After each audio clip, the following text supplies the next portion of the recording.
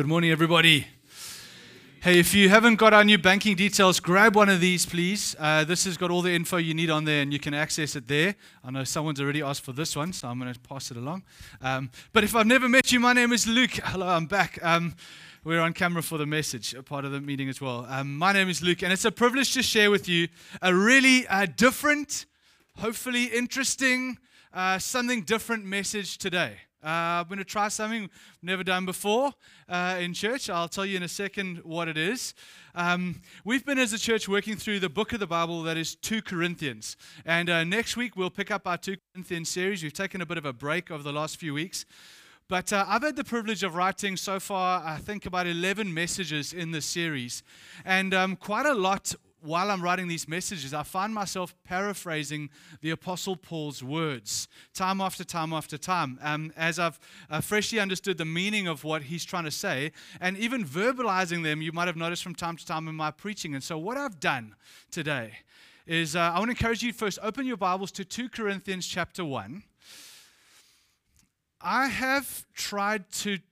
I've taken the letter that is 2 Corinthians, and I've gone from chapter 1 to chapter 5, and I've paraphrased it in ordinary English, like you and I speak, understanding the meaning of what Paul was trying to communicate. And I'm going to share with you today, as if I were Paul, speaking Paul's meaning to us as a church. 5 chapters of Scripture, a little bit different, okay? And so think of it as almost a monologue. And I've woven through phrases from your Bible so that you can pick up as you go along. I would encourage you to follow along and do it on your device. Just switch off your notifications because I got a phone call now during worship as well. That happens, so you don't get distracted. But I'm going to attempt to speak as if I were Paul to us as the church in Corinth, the meaning of what Paul was speaking to the church. Does that make sense? Okay, so here's the context to the book. If you're new to this letter, maybe you're visiting, hey, what's 2 Corinthians all about? Let me give you the context of the book. The dilemma is that the church has lost confidence in their apostle Paul.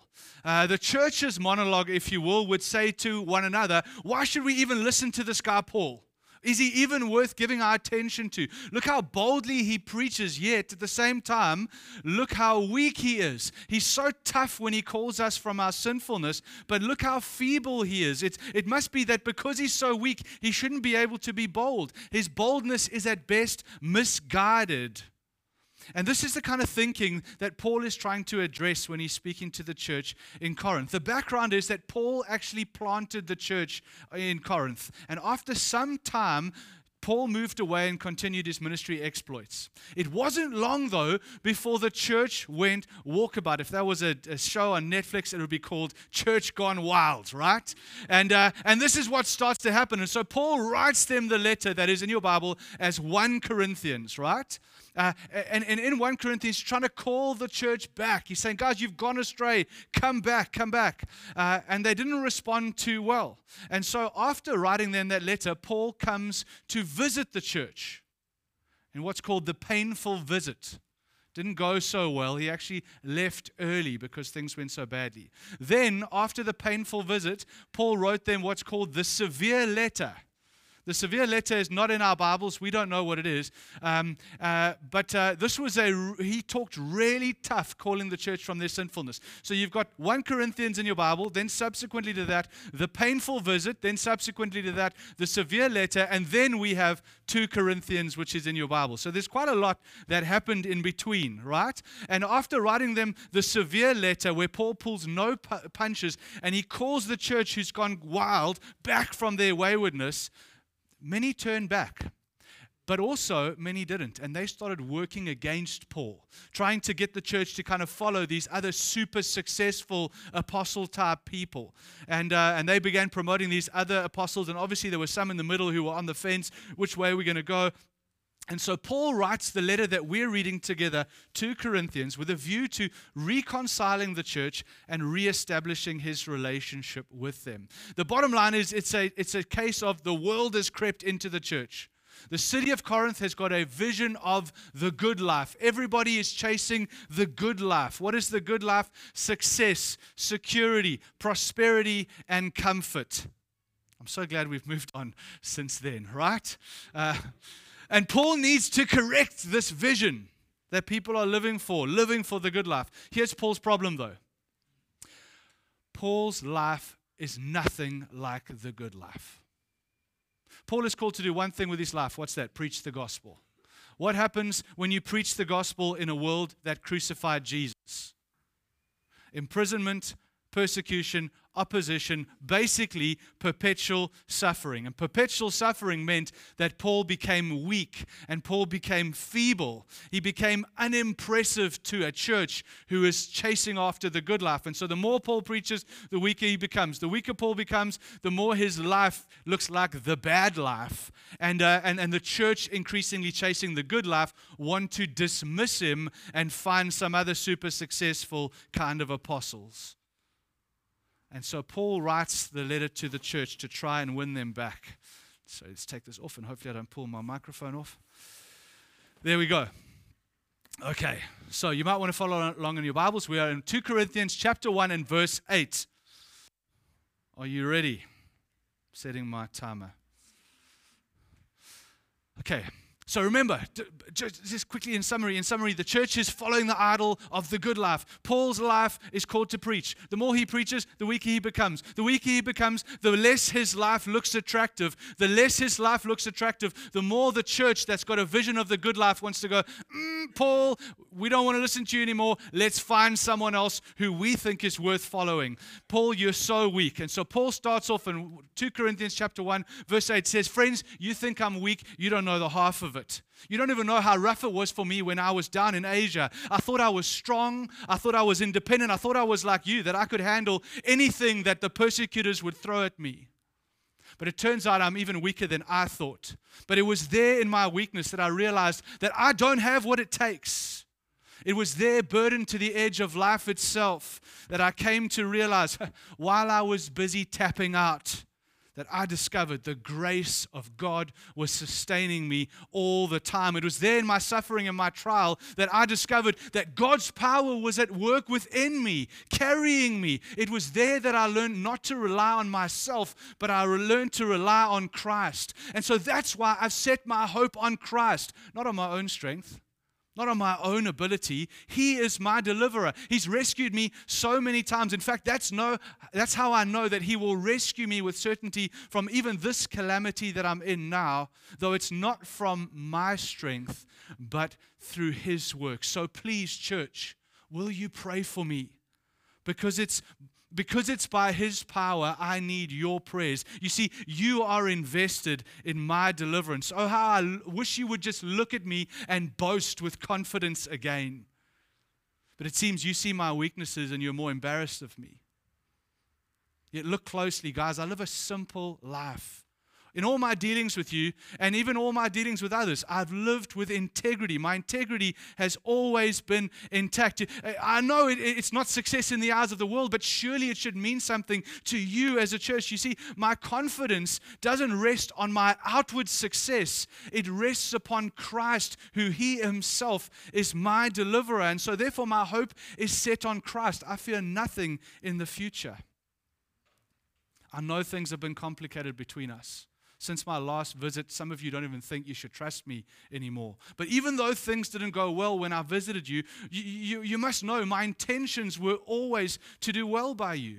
I had to leave in a hurry before things got even worse. But guys, I'm not just walking away from you as a church. I'm invested in us. God has, through His working, knit us together. He is the orchestrator of our partnership in ministry. He's put you as a church into my heart, and He's put me as an apostle into your heart as well for the long term. I'm convinced of this because God's Spirit is like the oil that's going to remove the friction between us and bring about unity again amongst us. But I also couldn't pretend that you weren't caught in sin.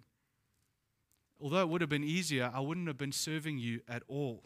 So it was through tears and anguish that I wrote to you the severe letter to call you home. I was firm with you because your sin was serious, in the hope that you would repent and once again find your joy in Jesus. You've got to see this though. All my efforts, though tough as they may have seemed, are rooted in love for you.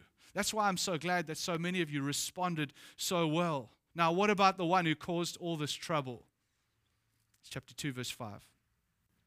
Seems that the guilt of being exposed before everyone has been disciplined enough. Remember, in all of this, the goal isn't punishment, but reconciliation. So please forgive him and comfort him. The danger here is that his mistake causes such shame in his life that it allows the devil to lead him in shame from the community. Gospel culture is a restorative culture. I've already forgiven him, so please do the same and go further. Reaffirm your love for him too. Guys, you can't imagine how I've struggled because of the strain in our relationship. When I came to Troas, God opened a gospel opportunity wide for me to work through.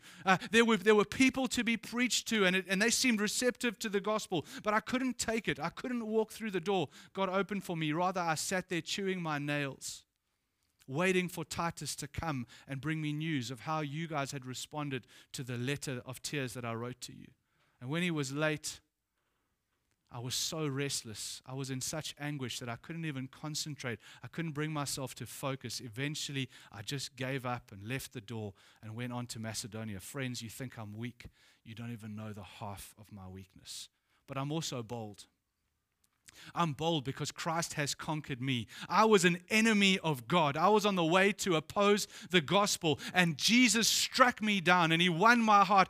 There's no other way to say it. Christ has conquered me. He has won my heart, and now I'm like a prisoner of war. I'm being led by Christ down to my own death, learning day by day to die to myself as I'm being led on to resurrection life in Christ. Like a slave of Christ, I'm being led in a procession of gratitude. And while I go, we preach his praises as he leads us. To some, I'm a messenger of life. To others, the smell of death. But of this I am sure, he has conquered me. I am not in it for me. I am a slave conquered by Christ, daily being led to my death as I pour out my life in service of others. Do I really need to introduce myself to you again? As if I should get all the apostles to write a letter of recommendation to you on my behalf. Guys, I planted you as a church. You yourselves are my letter of credibility. I was like a pen in the hand of Christ, who was the author, writing a letter of transformation on all of your hearts. He was writing with the permanent ink of the Holy Spirit, transforming you. That's why I keep boldly calling you as a church toward repentance, because you were transformed by the permanent ink of the Holy Spirit. It wasn't my doing, Paul, but it was God himself at work in you. And so my confidence in ministry is not in my ability to preach well. No, rather, it's in the working of God himself, God's transforming power and the Spirit's lasting work. Of course, I'm going to be boldly calling you from your sin. Christ is at work in you. Think about it. Even Moses radiated the glory of God, and he was under the old covenant. As wonderful as the law was, the law could only teach. It couldn't transform your hearts. Moses learned what was right from wrong, but his heart remained unchanged. Even with an unchanged heart, yet Moses radiated God's glory.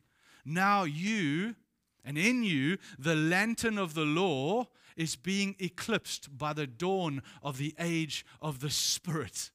Of course I'm bold. They were sinful, so Moses had to hide the glory that rested upon them with a veil.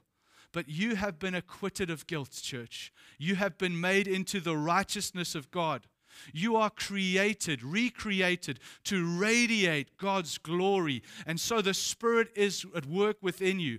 Bit by bit, the Spirit is transforming you as you keep your gaze on Christ. As you look at him, more and more you become like him, ever growing in radiance of Christ yourself. You see, that's why I'm free to call you from your waywardness. That's why I'm so bold, because you're not condemned for your sinfulness. No, you're in the process of becoming like Christ.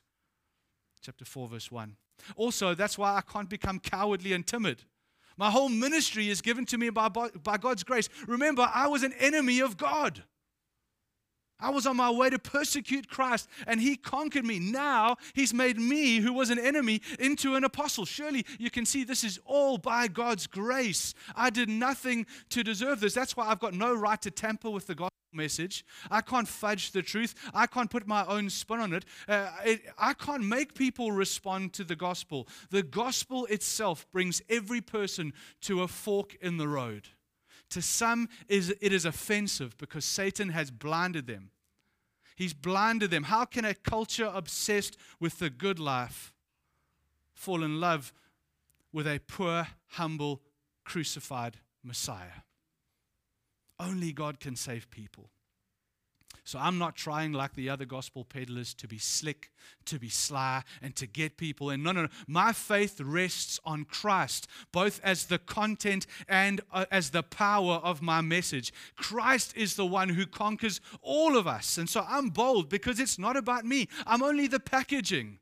I'm only the packaging. Christ is the treasure inside. I'm like a jar of clay, cheap, disposable, prone to break and brittle. Yet within us, we carry the most powerful and precious treasure of all. If you think I'm weak, you do not even know the half of it. I'm constantly under pressure. I'm barely holding it together. Yet in the midst of all this pressure, in the midst of all this cracking that I feel, it is He who holds me. It is He who sees me and sustains me through every trial and every persecution, every opposition and every disappointment. In fact, the worse it gets, the tighter I feel Him hold me and sustain me.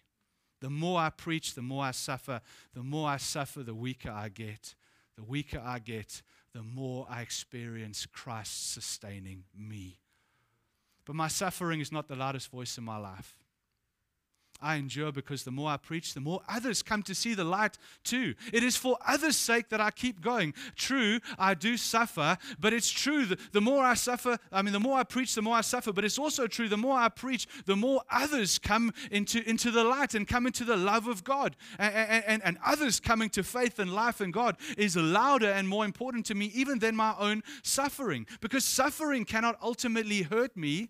I live for more than my own wellness. I am pouring out my life for the sake of others like you. That's why I don't lose heart. Can I tell you a secret? There's nothing this world can do to ultimately hurt me. They can beat me, they can stone me, they can lock me up. I am only wasting away on the outside because inwardly Christ renews me every single day. All the suffering that I'm enduring now has got an expiry date, but the fruit that comes through the preaching will last forever. So please don't look at me on the outside. Please don't just see the weakness on the outside. You need to look through that into who I am in Christ and see the real me there hidden in Christ. You see, it's your Corinthian ruined eyes that you cannot see the real me. Down here I am wasting away, but locked away in heaven is the real me, resurrected in the power of Christ, radiating glory for all of eternity, and glory that has in some way been enhanced through the suffering and the trials that I've endured for the sake of Christ. If you only had eyes to see, eyes of faith, you would look through my feeble and weak body and you would see the real me hidden in Christ, resurrected in Jesus, secure where no one could ever touch it. Every blow that makes me weaker here makes me radiate glory there. Church, you're looking in the wrong place. Look at me there, and then you will see the cause of my boldness. You see, really, I'm living away from home here. Chapter 5, verse 1. I groan, I long for the day when I will be with Jesus, when I will see Him, where this broken body, this broken tent will be gone, and I will be with Christ, and He will have given me a new resurrected body, made not by human hands, but by Christ Himself. And I know this is true because I have experienced undeniably the power of the Spirit at work in my broken body now, which points to that resurrection body to come in the future. And when we get there, you know what the most incredible thing of all is going to be? It's going to be seeing Jesus. I live now on earth as one on a visa. Every imprisonment threatens to revoke my visa and send me home. So I'm going to make the most of every opportunity that Christ affords me, because I know that soon enough I will stand before Him. In fact, we will all stand before Christ and give an account for the life that we lived away from Him in these earthly tent-like bodies. And so for now, I live every day here in anticipation of that day before Him with a clear conscience, knowing I have been faithful to the charge that He has given me. And on that day, I want to know that I have done everything I possibly can to make sure that you as a church are as beautiful and radiant as you could possibly be when you stand before Him. And so, guys, I want you to know, I live in the fear of the Lord. All that I am is known by Him. I live with integrity before Christ, and if you're really honest, you know that I live with integrity before you too. So put your boast in me, put your confidence in me again as your apostle. Don't look at the outward, shallow visions of success that matter little ultimately in eternity. It's faithfulness to the things that matter for eternity, that truly matter, and the power of God at work sustaining me. Put your confidence in me again. You see, at the end of the day, I am controlled by Christ's love. I cannot but be faithful to His call. I know I will suffer more. I know I will be weaker still. But I cannot do anything else. I am bound and I am directed by Christ's love. Why? Because I was an enemy. I was His enemy, and He died to save me. Now I am learning to die to myself as I daily learn to live for others. And so are you. So we no longer look at anyone through the eyes of this world. We're eternal beings living in a temporary world. If anyone is in Christ, you have transitioned from this life into eternity. You have been created anew for the world to come. And so let's relate to one another in this family through eyes of faith. That's what Christ has been doing all along. He's been reconciling the world to Himself. That through His life and through His death, He obliterated the barrier of sin between us and God. And He brought about our union again. Now I live under His charge to extend the reconciliation that Christ won as far and as wide as I can. He sends us, church, out as His ambassadors, not like the ambassadors of our day, where Caesar would sit on his throne waiting for ambassadors from different villages to come to him. No. Christ as a king sends out ambassadors of good news into the towns to welcome others into life with God. God is continuing His great work of reconciliation through our lives as a church. But friends, we have to live it out ourselves. Reconciliation isn't just a doctrine that we believe. It's a task that we live every day we live, in every relationship we live in. And so I urge you, church, be reconciled to God. And in faithfulness to your salvation and reconciliation to Him, be reconciled to one another and to me as Paul as well. Amen. Something different, hey? You've just gone through 5 chapters of 2 Corinthians and hopefully caught something of Paul's father heart for the church. I'm going to land us by just pulling on 2 points that I want to speak to us, having kind of allowed 5 chapters to wash over us. First, let me just grab a sip of water. Give you a chance to digest. That was a lot of info.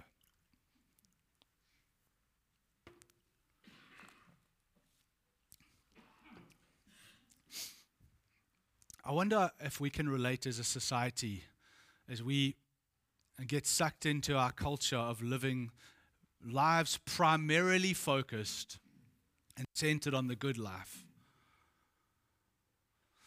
And Paul reminds us as a church, and he reminds them as a church and us as well, of actually looking through this facade, this veil of the good life, shallow and temporary and fleeting as it truly is, to see one another and to see what's most important in this life in light of who Jesus is, what He's done for us in all of eternity. Paul lived like that. I love something of Paul's father heart for the church. It would have been so easy for Paul to just give up and move on. I mean, he wrote them 1 Corinthians. They didn't respond so well. He visited them again. That didn't go so well. He wrote them the severe letter. That was pretty tough. Now he writes them 2 Corinthians. I mean, how easy would it have been to just go through the open door in Troas and just preach there instead? But he doesn't. I want to say to us the first thing that I see in this letter that is so helpful for us this morning, and helpful for us in our lens as fathers too, but for all of us as Christ followers is this, that we should have more faith for broken relationships in the church. We should have more faith for broken relationships in the church. Look at Paul's faith for reconciliation when there was brokenness in their relationship. We live in a culture where relationships are increasingly disposable.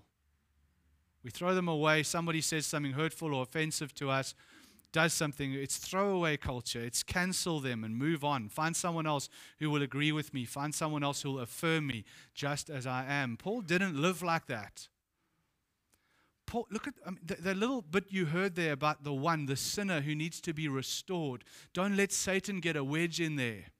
Look how Paul makes it. He said, make sure you affirm your love for him as well. Paul fought to see broken relationships, relationships where there was sin involved, where there was genuine wrong.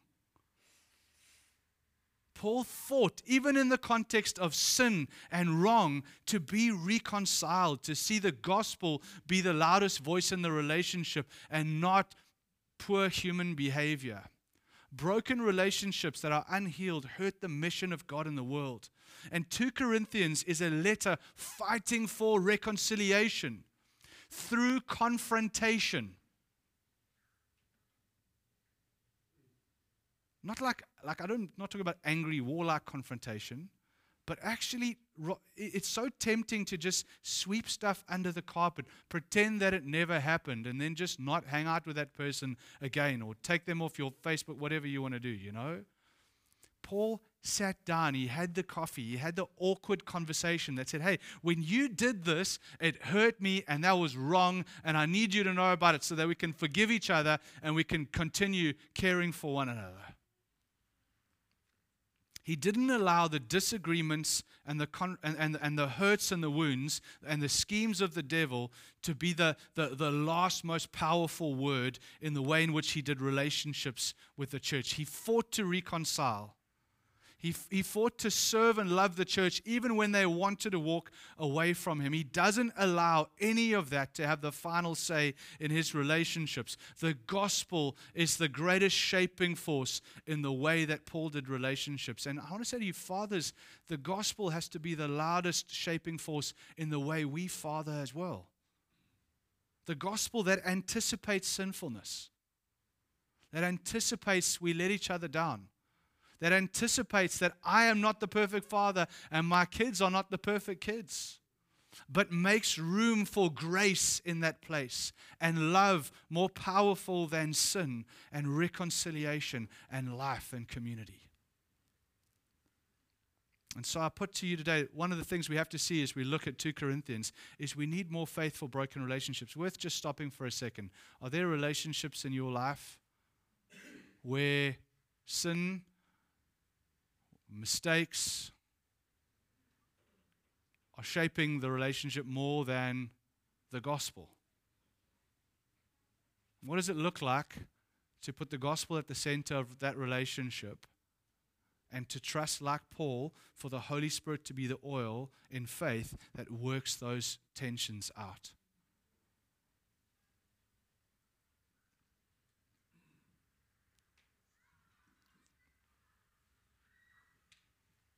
Helpful to just squirm a little bit and just think, is this us? And then I want to resolve today. What does it look like on you to go into, as far as it's possible on you, to put the gospel at the center and have another go? Obviously, this is not true of every relationship, and there are some really toxic ones that don't hear what I'm not saying. But I just wonder if for some of us, we've been more dictated to by the way our culture does relationships than the gospel. And the second thing is this. The second thing I want to draw us to here that Paul spoke of. The way in which Paul was so bold in calling the church from their sinfulness wasn't on the basis of his excellent oratory skills.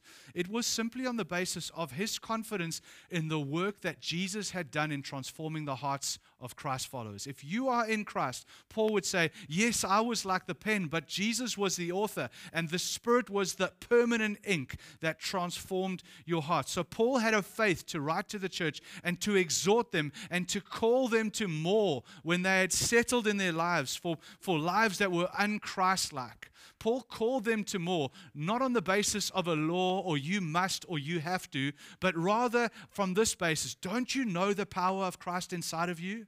Don't you know the work of the Spirit in your hearts? Do you not know that you are, in fact, if you are in Christ, a new creation, that this kind of behavior is incompatible with fundamentally who you are in Christ? Paul's confidence in calling the church to more was rooted in his confidence in the gospel's ability to transform everything about the church. And I put that to us today because I think for us, it's helpful to realize that there is no more powerful shaping force in your life if you're a Christ follower than the power of Christ and the work of the Spirit in you. Sometimes it feels as a Christian like, am I ever making progress? Do you ever feel like that? I feel like that all the time. And yet Paul would remind us today, you are a new creation. Christ is the author of the transforming work in your life. It was done by the power of the Holy Spirit, and nothing is going to get in the way of what Jesus is ultimately doing in you. And so, church, lift your heads. Go another round fighting sin. You're already forgiven. There is no condemnation over you. You carry no shame. But we get to rely on God for His sustaining power, like Paul did, in the midst of our weakness, as we're empowered to live lives that honor Christ. And so I don't know what it is what you're struggling with in your sanctification. But I know that Christ is the author of your salvation. Jesus began a good work in you. High schoolers, you've got to know this. As a young person, you've come to faith. God has graciously rescued you. But He has begun a work in you that nothing in our culture can stop. It is the permanent ink of the Holy Spirit at work transforming your heart. And so I would encourage you, this is a supernatural work of God. Pray, lean in, know that you are 100% forgiven. Every time you mess up, every time you blow it again, you come to Christ and you lean on Him and you say to Him, Christ, I've blown it again. I'm sorry, but I know that's not the loudest voice in my life. You have made me a new person. I am a new creature in you. Your Spirit is within me. And so, Christ, would you forgive me and help me next time to live in your ways as well? I want to call us to have more faith for our own transformation as Christ followers. I know our culture is a strong shaping force in all of our lives, but the gospel is louder. The Spirit of God is stronger within you. Christ is the author of the work that God is doing in your life, and nothing will get in the way of it. So lean into Him. Work with Him as He works within you to see you transform more and more into Christ-likeness. If you're not a Christian and you're listening in, this is the essence of Christianity. Paul would say, I was an enemy of Jesus. I was that bad. And while I was His enemy, He died for me. He loved me in spite of my enmity toward Him. There is nothing that I did to deserve this, but He died for me and He loved me. And so now that I have received His love and I have received His forgiveness, I am in a sense constrained by His love. I live a life in worship of Christ and in love and service of others because I'm constrained by the love of Christ. In a world that is increasingly living for itself, Jesus has made a way for us to live for Christ and to live to serve others and in fact to become like Him in nature. And if you're not a Christ follower and you're listening in, that is the invitation of the gospel, to be freed from your own love of self, to be able to live a life in love and service of others, which you know as well as I do is the most impossibly difficult thing to do on your own. And yet Christ has made a way for us. Can I pray for us? Can we stand? A little bit different message today. We need some energy as we come to prayer. I'm going to pray for us.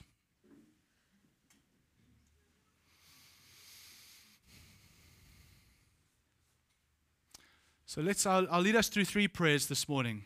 Brief prayers, but perhaps for those who are far from Christ, to be able to come home like Paul did. Then for us as a church generally, that we would be able to join in this mission of living and serving selflessly outward into our community and the lives of those that are placed around us. And then perhaps in particular, those who are struggling with broken relationships. And you realize you need something in Christ to go another round in the gospel.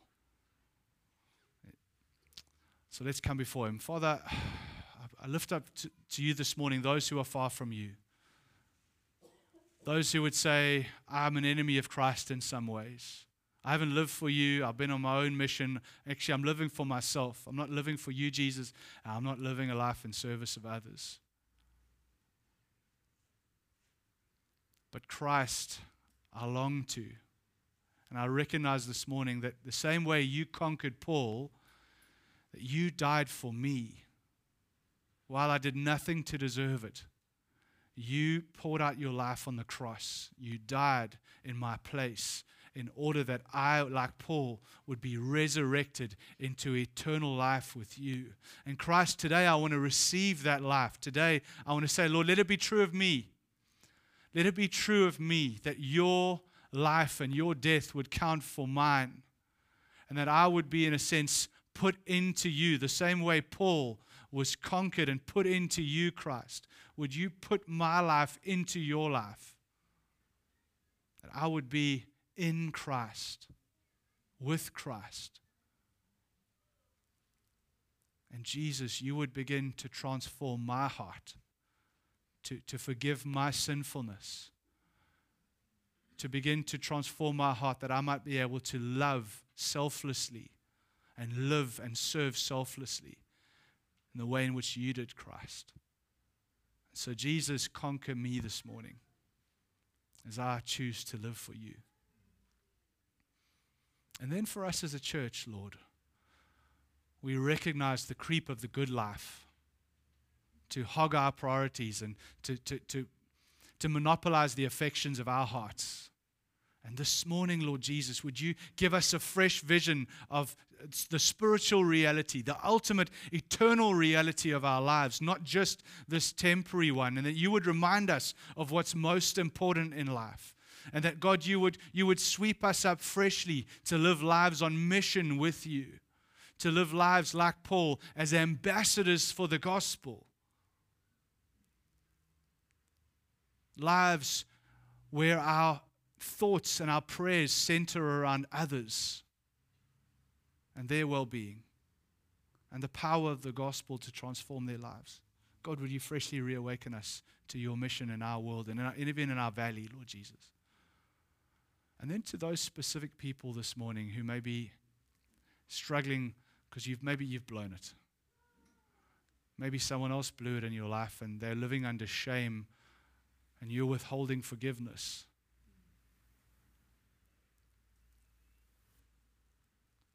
Forgiving someone doesn't mean you endorse what they've done. It doesn't mean you say that they were right. And it doesn't mean you let it happen again. You can release them to Christ. I wonder if there's just some relationships. I'm going to give you a second to privately pray your prayers to Jesus right now. Christ, this is the person. Would you give me courage to have the awkward conversation like Paul did, again and again if need be, that the gospel would be the loudest voice in this friendship, in this relationship, and not either of our sinfulness.